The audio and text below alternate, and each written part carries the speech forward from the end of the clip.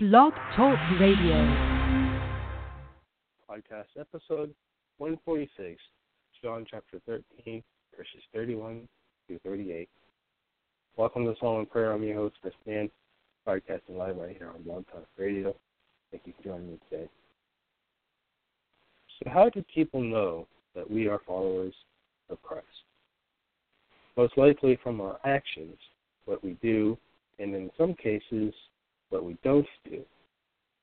Jesus is very clear on this. If we love each other, then everyone will know that we are his followers. When he was gone, he being Judas, Jesus said, "Now the Son of Man is glorified, and God is glorified in him." God is glorified in him. God will glorify the Son in himself, and will glorify him at once. My children, I will be with you only a little longer. You will look for me. And just as I told the Jews, so I tell you now, where I am going, you cannot come. A new command I give you, love one another, as I have loved you, so you must love one another. By this, everyone will know that you are my disciples, if you love one another. Simon Peter asked him, "Lord, where are you going?"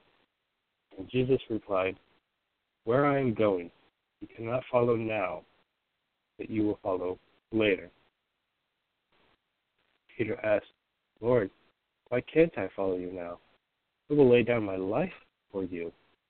And Jesus answered, "Will you really lay down your life for me? Very truly I tell you, before the rooster crows, you will disown me 3 times. After Judas left the house, it was time for Jesus to be glorified. He was going to be exalted, lifted up, raised in rank. Jesus was glorified by God, and at once, so it happened right away, not several weeks from now, not a few months from now, but right at that moment. Jesus was lifted up and was going to heaven, some place where the disciples could not follow yet. People might look for him. They're going to look for Jesus all over the place because they can't find his body, but they will not find him on this earth. Jesus gave them a new command, so a command on top of everything else that the Bible says. It's a directive to love each other. Don't seek revenge or bear a grudge. Love each other as you love yourselves. And if you follow this command, then everyone will know that you are a follower of Christ. When Jesus was asked, "Where are you going?" he replied, "You cannot follow now," meaning at this moment, but you will follow later. So we can't follow Jesus into heaven right now. I can't get up after breakfast and hop in my car and go up there.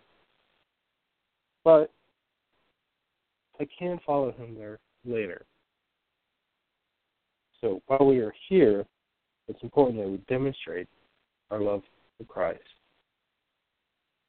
Dear Heavenly Father, I thank you for this day. I thank you for your blessings. I pray that you just fill us with your love. I pray that you surround us with people who love us like you love us.